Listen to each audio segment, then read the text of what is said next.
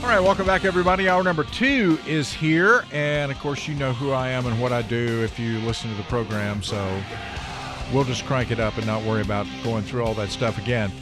All right, second hour, we want to continue talking about China, because I agree with a lot of people that are beginning to express the concern that we've ignored China for too long, and now we're going to have to move quickly to keep China from pushing the United States off of the world stage. Now, you may say, well, what difference does that make? Well, it makes a big difference when it comes to the fact that the United States is a beacon of freedom, and I get it. We've got a lot of problems with our freedom right now because of a progressive bunch of people in this country that would have more in common with China than they do with Americans. But we're still, at this moment, the beacon of freedom to the rest of the world. And the fact that I'm doing this radio show and can say those things is an indicator of that. So, you know, we need to be concerned about what China is up to. One of the things that they're up to is helping Russia to not lose the war with Ukraine. Now, the main thing is China could care less about Ukraine. I mean, people that are talking to the Chinese, I saw, I think it was Secretary of State Blinken saying that if China began to give weapons to Russia, that it would lead to genocide in Ukraine, that cities would be destroyed, civilians would be killed, as if the Chinese could care less about who it kills in Ukraine. It doesn't. The Chinese government, the Chi-Coms, don't have the same kind of compassion for people that the United States has. I mean, our government is dysfunctional, but at least when they step onto the stage, the international stage, they genuinely don't want to see innocent people killed. They don't want to see countries steamrolled, or we don't want to see countries steamrolled by major powers that are going to enslave people. I mean, we care about things like that. The Chinese do not.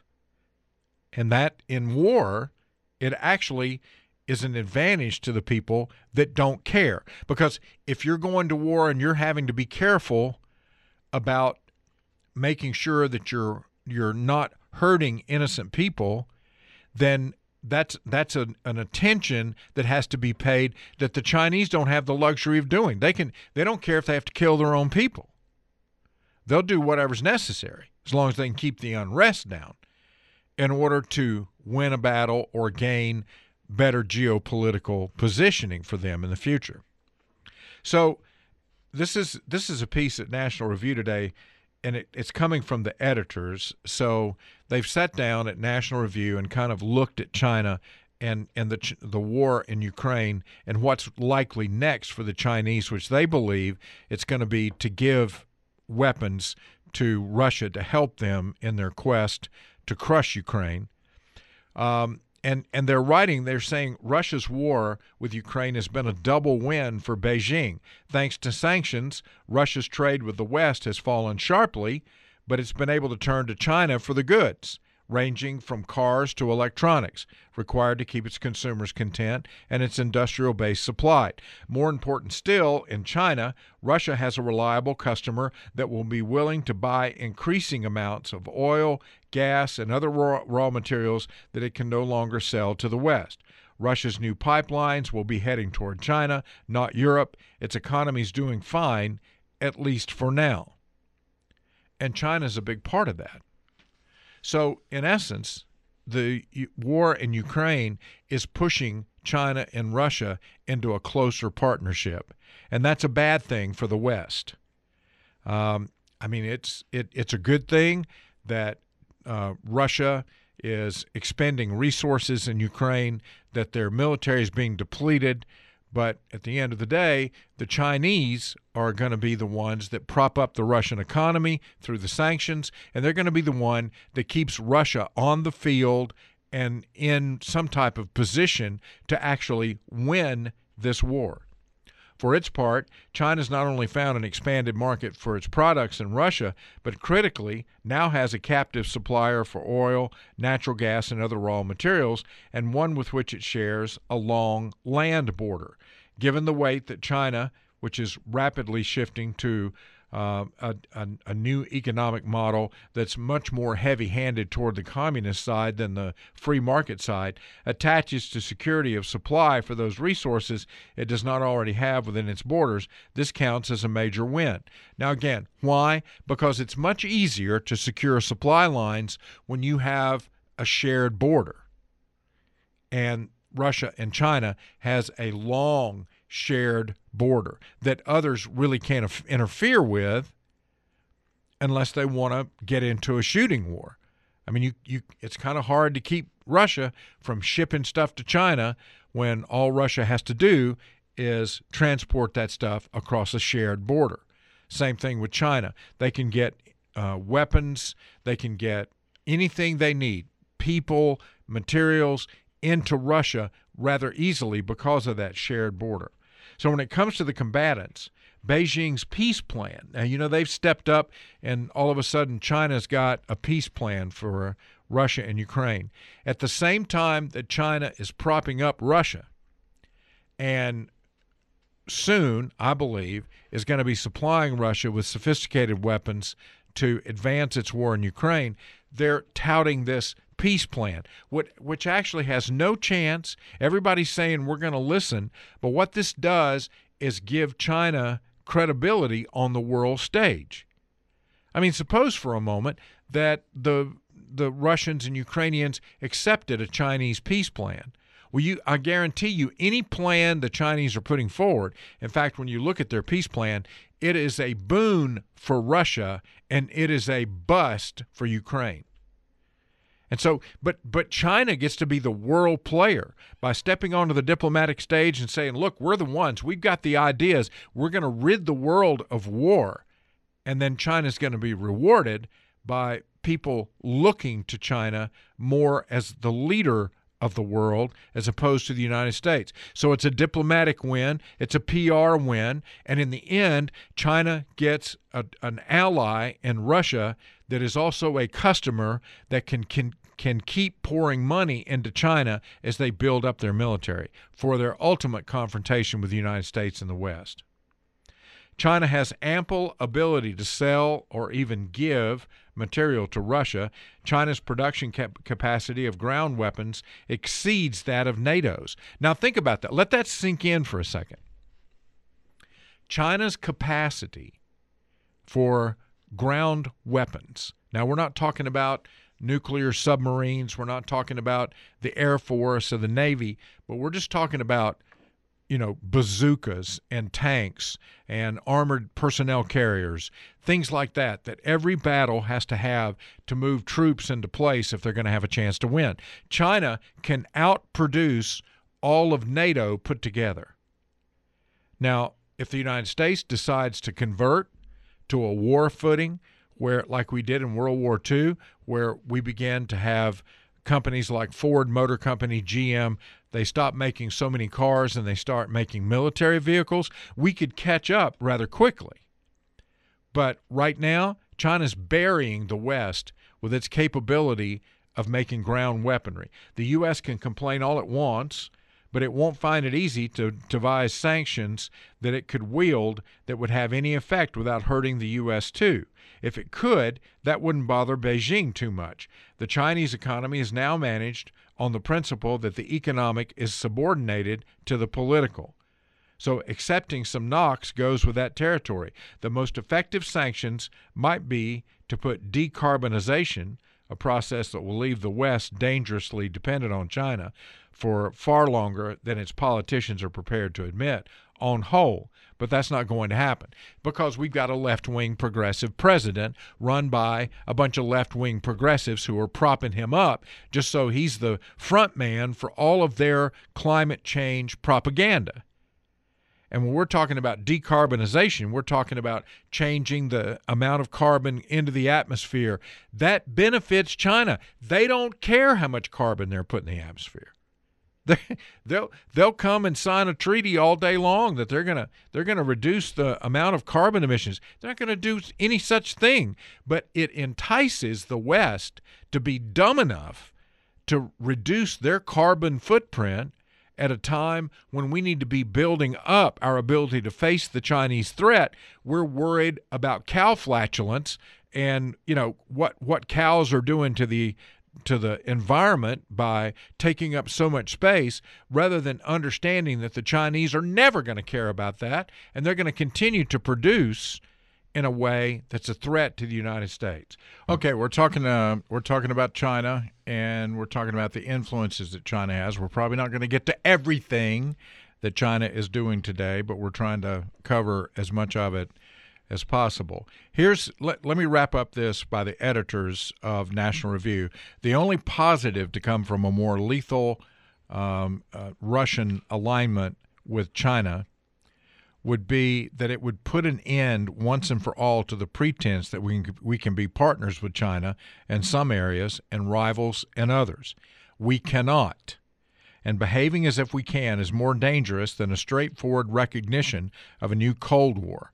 Now, accepting that may be unpleasant, but it's a starting point for navigating our way through it realistically, prudently, and without beguiling illusion. I agree with all of that. I don't want to have a Cold War with another communist superpower. I remember the days when we were constantly being concerned about some type of nuclear attack.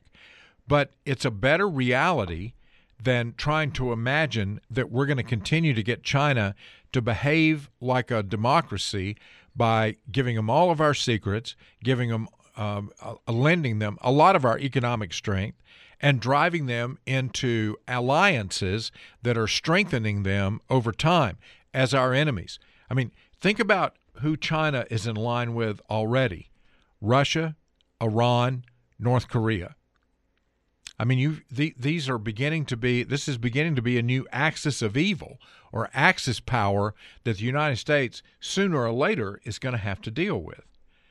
All right, let's move on and talk about the infiltration of China into America's political system. This is a piece at Daily Signal by Neil Patel. The American media has been liberal for decades, but the utter disregard for the truth that pervades much of reporting today is something new. With all the alarm over misinformation on the right, little attention has been paid to the much broader form of misinformation that dominant corporate media perpetuates today. One of the biggest stories of our time is the way communist China has co-opted so many leading American institutions and individuals. How is it that America, a country committed to human rights, is freely trading with China, a country currently operating slave labor camps? That's a serious and important question, but it's one the media barely addresses. Many well-intentioned Americans believe that free trade would liberalize China. We talked about that. It's not working. And provide low-cost goods, ultimately helping American families. In reality, free trade fueled communist China's rise, minus the promise of liberalization. Moreover, these policies left America overly dependent on Chinese-made goods, including key products needed for America's security, its health care, even in an astounding way, its military. There are things that we get from China for the U.S. military, for Pete's sake. I mean, how long do you think it would take the Chinese government to cut off those sources if open conflict began? I mean, you let China invade Taiwan, and there's an immediate lockdown between the United States and China. What that means for the American consumer, what it means for American businesses. I mean, we have gotten into bed with a monster, and we've basically allowed that to go on for years. And to extract ourselves, we're not going to be able to just walk away because there's a symbiotic relationship now. More broadly, the loss of American manufacturing has harmed many formerly thriving American communities and helped upend the American political system. It turns out that free trade theory may not work out when one party is a developed free economy and the other is a mercantilist system marked by corruption and slave labor. In addition to the American leaders who botched these policies through well-meaning intentions, there are others who were economically or politically conflicted. Many American companies made billions by moving factories to China. Wall Street made even more by financing the whole thing. I mean, think about this. When a company like Ford decides they're going to build cars in China, they've got to get financing from somewhere. That's going to come from Wall Street banks. They're going to prosper at the same time while we're undermining the United States' position in the world by building up the Chinese. Some American companies and elite institutions were flat out co-opted by Chinese interests. The Chinese Communist Party has an organized effort to influence American policymakers and business leaders. Most Americans don't even know that they're being targeted by Communist Party operatives. They're drawn in by the potential for financial gain or by a desire to bring the two countries closer together. Yeah, see, we just want to get along. We just want to be friends. You know, this is kind of like the sheep or the antelope trying to negotiate water rights in the Serengeti with a lion. Okay? That's probably going to go to the lion. Advantage lion. And I mean, if the closer you get, you know, what is the antelope or the zebra, whatever, their advantage over the lion is instincts and mobility. I mean, they've got to be able to get away. And the closer they get, the less that is likely to happen. The advantage goes to the lion. The closer we get to China, the closer we get to the dragon, Beijing, the less time we have to get away. When they decide on their timetable to pounce. The Daily Courier's News Foundation's Philip Lenzicki is one of the leading American reporters covering the Chinese Communist Party's influence operations in the United States. With his 20 years of experience traveling frequently in China, 6 years living in China full-time, fluency in Mandarin, a master's degree in Chinese language and culture, and sources all over the country, plus being the top student at Harvard's Beijing Academy, it's hard to point to a more well-equipped reporter elsewhere in American media. He recently made two astounding discoveries that he detailed in a series of articles. First, he revealed how Representative Judy Hsu, Democrat of California, served for over a decade as the honorary president of an organization whose leadership includes several individuals who belong to alleged Chinese intelligence front groups. And Lenzicki revealed that Hsu was named honorary chairwoman of an alleged Chinese intelligence front group back in 2019. Second, Lenzicki exposed how Dominique Ng, CEO of the East West Bank, recently appointed by President Joe Biden to represent the U.S. at the Asia-Pacific Economic Cooperation meetings, had been a member of at least two groups allegedly linked to Chinese Communist Party intelligence efforts. Now, both of these people, the representative and the appointee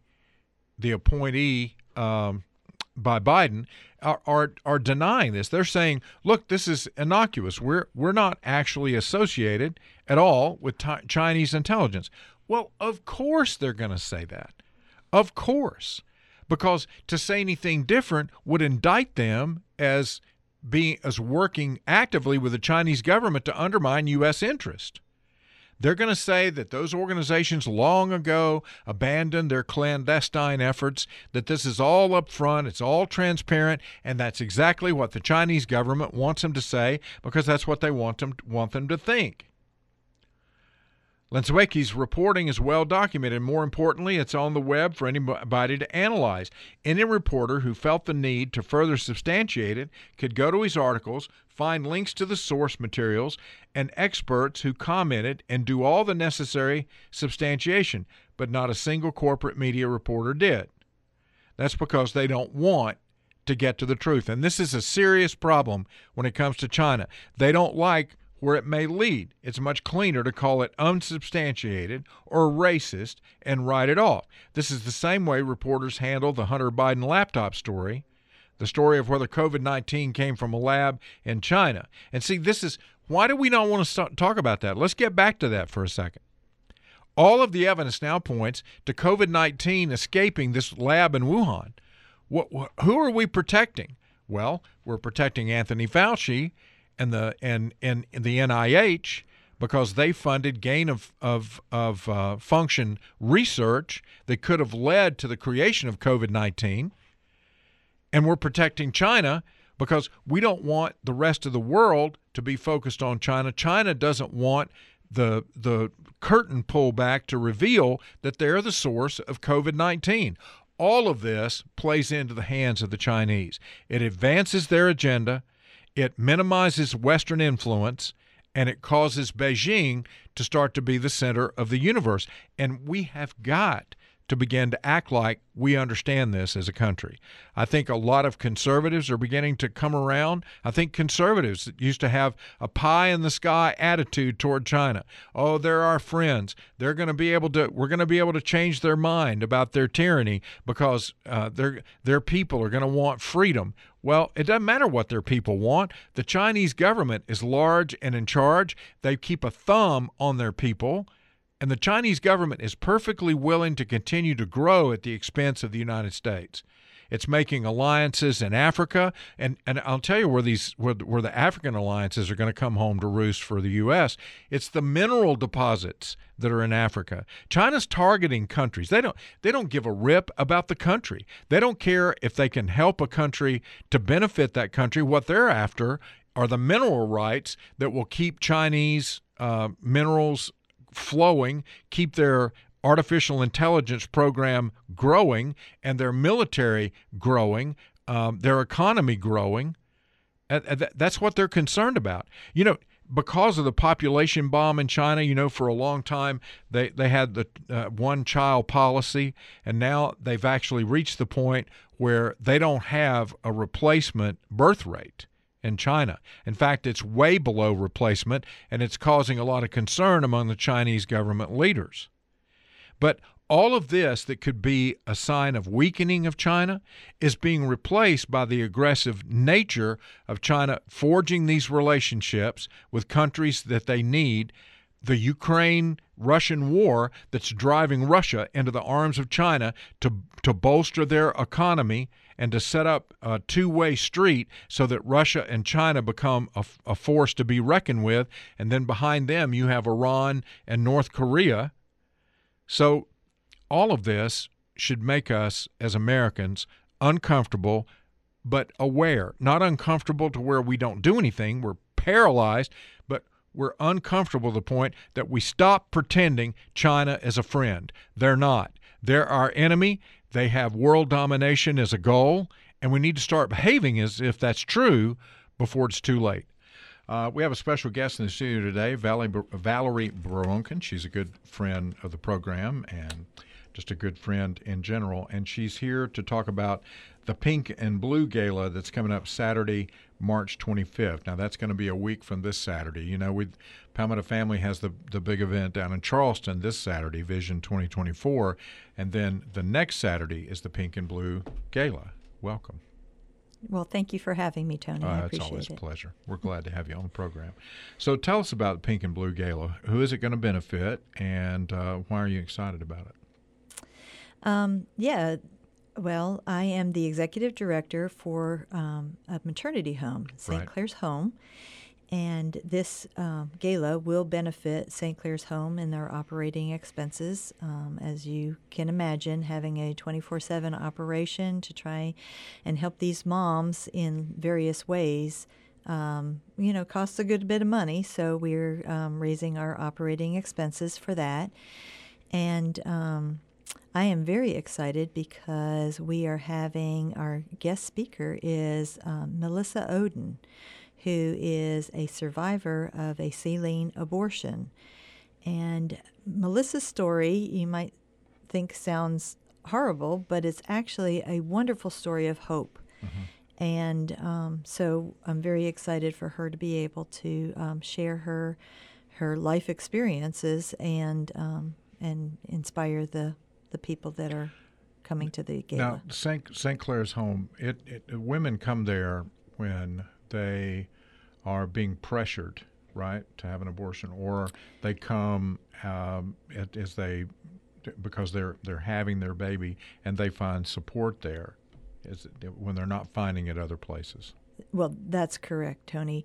As you know, we are trying to help women in various ways, but in some circumstances, we find that there are women who have chosen to have their babies that are homeless, with no place to go, no one to support them, living in their cars, living in the woods. It's actually really crazy what goes on in our society and how we're not supporting women. So that is the mission of St. Clair's, is to provide a place for these moms to come. And what we do at the home is we give them, we give them shelter, of course, but we also try and either help them get educated or go further in their job to be able to save up some money. That is a requirement that they either go to school or work, but mostly we provide an environment where they can have a safe, healthy birth for their baby. And so we're able to welcome those babies into the world. We have chores for the moms. They have to do household chores. They have to cook one night a week for the rest of the house. We teach them fun things like sewing, but also have financial classes for them, parenting classes, those type of things, just to get them on their feet and ready to be able to support themselves and their families. How many women on average? I mean, I know the number probably fluctuates, but how many do you normally have? On average, there's 5 or 6 women in there. Right now we're at 5. We just had 2 moms just leave, finding housing, and we're able to So your goal, obviously, is not for them to be there long term. Your goal is to be a stopgap, a help for them as they sort of transition and find a job, find a home, and get settled. You know, if I think pro-life advocates are going to have to focus more on things like this in a post-Roe world, because we've got to demonstrate to a skeptical world that we are genuinely concerned about the women who are involved, who get pregnant. And we've got to find ways to reduce the amount of homelessness, the amount of poverty, the amount of a lack of support system for women, so that they don't feel like that abortion is their only choice. Now, I don't mean to suggest that it should ever be the only choice. That's not what I'm saying. But I'm saying that women can get into that mindset because of their circumstances, and the more that we're able to alleviate that, the more babies we're going to be able to save. That's absolutely right, Tony. So, yeah, women in desperate situations do desperate things. Right. And so we want to be able to provide a place where they know that they can come, they're safe, they're not being judged, and they're being helped. Right. Let's get into politics for just a second. Okay. I just want to get your response. You know, we've been working really hard down in Columbia trying to get the Senate and the House to agree on passing pro-life legislation, and we just haven't been able to do it. So here we are in South Carolina. Roe versus Wade is overturned back in, June of last year. We're inching closer to that being a year since that's been handed back to the states. And we're no better off here in South Carolina than we were. In fact, we're worse off because we have women coming here from the southeast because South Carolina has a 20-week law and they can get an abortion here. So we're becoming a destination state. How do you respond to that? I don't know how to respond to it, and I'm down there trying to get these two sides to figure out. And when I talk about two sides, we're talking about Republicans. We're not talking about Republicans and Democrats. Democrats are never going to vote for any kind of pro-life, any kind of abortion restriction. But we can't get Republicans to agree on what that restriction is going to be. I would say I am very disappointed. In fact, I am going to be calling my senator today because of a response that he had in not wanting to support the Human Life Protection Act, which I think would be wonderful. You're absolutely right. I actually go and I do sidewalk counseling down at the abortion mill. And this Saturday, there were 52 cars that went into the abortion mill on a Saturday. Right. That's just one day. And over half of them were from out of state. Yeah. And so, yeah, that blood is on us. It is. And well, we're going to have a press conference tomorrow down in Columbia. I'm going to be there. Are you coming? I Good, am. Good. Well, I'll be there. In fact, I've been asked to pray to open it up, and I'm going to be there for that. And we hope a lot of women will come. It's primarily aimed at women, to get women to come to Columbia to basically respond to the impasse and let our legislators know that women want this as well. They want life to be protected in the womb. It's not a thing where women are. There are a lot of women in South Carolina that want the Human Life Protection Act. It's not a thing where all women want to have wide open abortions like essentially we're having now in South Carolina. So I'm hoping that that's going to have an impact on our senators. I don't know, Valerie. I'll be honest. I try to be optimistic about most things, and as a believer, as I know you are a believer as well, we put our faith and our trust in Christ, and we believe that God is in control, something that Twyla Paris sings about every time this show opens. But in the world that we live in, sometimes it's hard for us to hold on to those things. At least, let me say this way, hard for me. I have to focus on that more and more when I see the failure of what I think should be an easy thing. To me, it should take 10 minutes to get this done in a red state with Republican majorities that we have, and we can't pass a pro-life bill. That's astounding. Well, it did pass in the House, yeah, and so right. we thank you to all of our House members because it was an overwhelming majority, and so the senators are the ones that we need to be calling. And the Senate says because they passed a revised version of the heartbeat bill that they don't have any reason to pass this bill, and that's where the impasse is. But hopefully they'll hear women at this press conference tomorrow, and it'll start the process where they start to rethink how important it is for us to protect life. The Pink and Blue Gala. It's Saturday, March 25th. Tell us again who's speaking and where to get tickets and all of that. Okay. So, yes, it's our guest is Melissa Oden, and you can purchase your tickets at our website, which is www.stclairshomesc.org. Okay. And you can go to the website. I think it's on the donate page, and you can purchase your tickets there. If you have any problems, there's a contact number. And so we would love to see you, or if you cannot make it, a donation would be greatly appreciated. Absolutely. Valerie, thanks for taking some time to be with us today. Thank you. I look forward to seeing you tomorrow down in Columbia. Okay, great. We've been talking about China today, and a lot of the news has been not great.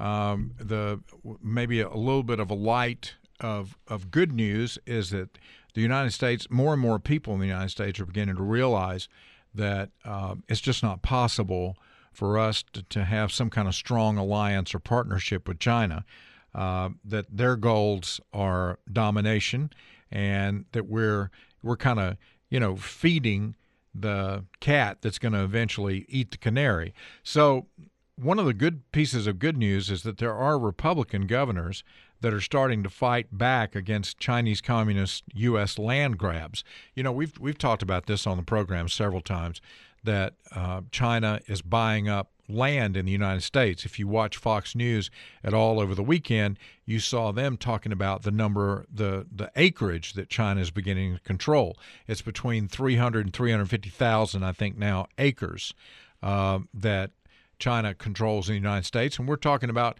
farmland. We're talking about the potential of China being able to buy up enough land now, to actually impact the United States' ability to feed itself and the rest of the world, ultimately. Now, we're not there yet. I don't want, 350,000 acres in a country the size of the United States, and a country that has so many acres available for food production is certainly not a threat at the moment.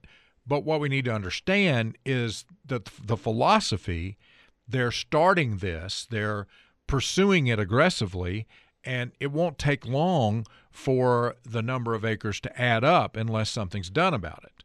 Well, according to Jeff Zimri at a piece at National Review that was posted yesterday, Republican governors, including Kristi Noem of South Dakota, are coming out strong against the Chinese Communist Party and its attempts to buy land in the United States. Appearing on Fox News Sunday's Morning Futures, the governor explained that she's being proactive in preventing the Chinese government from buying up valuable farmland in South Dakota. And again, South Dakota is a strategic state when it comes to the growing of food. According to Noem, after the Chinese spy balloon debacle and the White House inaction, South Dakota has had to be very aggressive. They're purchasing our land so they can have a foothold right here in the center of the United States of America to conduct surveillance on our defense systems and to take up land that would be, and this is me adding onto what she said. She stopped with talking about the defense systems, but I'm telling you, part of this strategy is to take up land that could be used for food production. It's very strange, she says, for South Dakota to have to be this aggressive, but when you have a lack of leadership in the White House, we have to do what we can to protect our people. Now, obviously, she's using this as a political tool as well. Her name has been talked about as maybe being in the hat for president in 2024. I honestly don't think she's going to run.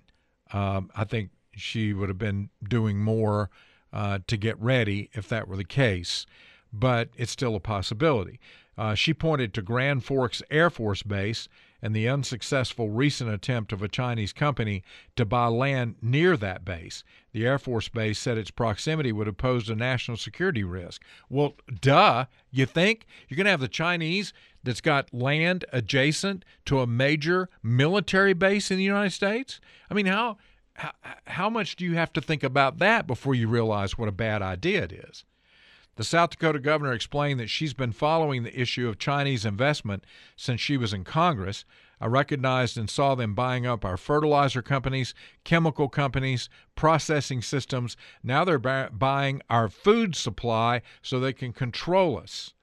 For Noem, this is part of a larger strategy for China to assert itself as a global superpower at America's expense. She's also called for the banning of TikTok. Other Republican governors have taken similarly tough stances against China. Florida Governor Ron DeSantis committed to an aggressive stance against Chinese land purchases. We're going to prohibit CCP-linked businesses from purchasing land in the state of Florida, he said. And Virginia Governor Glenn Youngkin has also raised the alarm earlier this month on CNBC.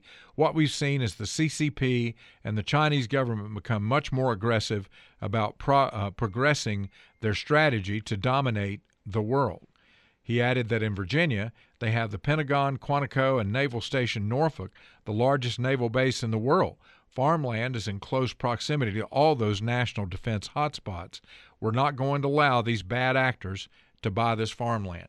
Good for these governors. I mean, Governor McMaster, I hope he leans into this. We need governors in red states all across the country to do what the Biden administration won't do, and that's protect land from the Chinese, who are obviously trying to acquire it for a host of nefarious purposes, to have access to some of our national security, but also to be able to control eventually food production. And I mean, this is, I get it.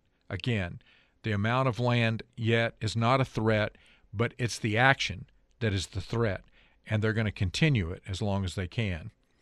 All right. I thought we'd end up the show today. There's a really interesting new song on Spotify and on iTunes that immediately, when it was released, jumped to the top of the iTunes chart in terms of downloads. And it's also very high on Spotify. And it's Donald J. Trump and the 36 Prison Choir. You can go to Justice for All, hashtag 36PC. What this is, if you want to find the song, you have to go to J6PC. And it's the national anthem sung by people that are held in jail waiting for their January 6 trials, with President Trump reciting the Pledge of Allegiance in between. Here's what it sounds like.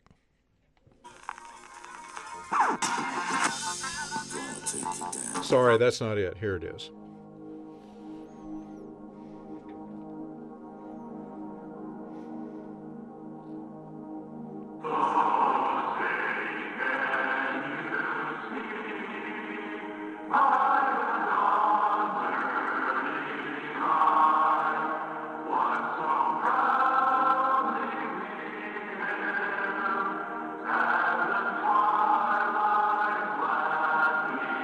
Here comes President Trump. I pledge allegiance to the flag of the United States of America.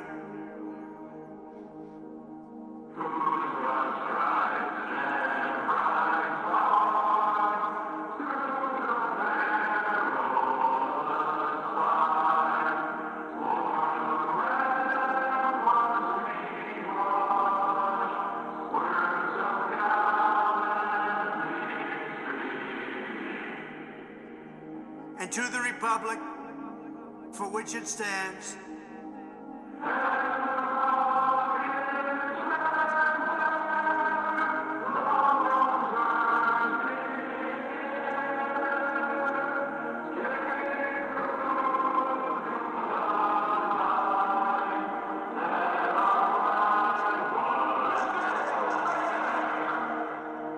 one nation, under God,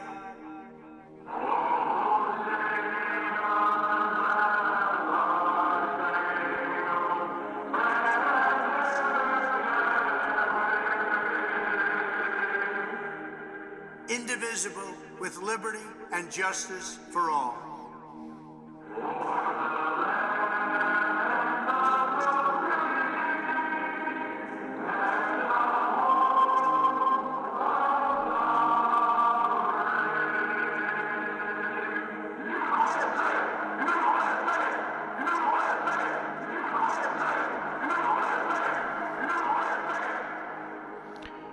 J6PC, that's Justice for All, hashtag 36PC. These are folks that are being held in relation to January 6th, singing the national anthem along with President Trump, who does the Pledge of Allegiance there in the middle. So interesting, to say the least. So I hope you enjoyed the show today, and I hope you will join us tomorrow for another edition of Christian Worldview with Dr. Tony Beam. God bless you. Have a good day.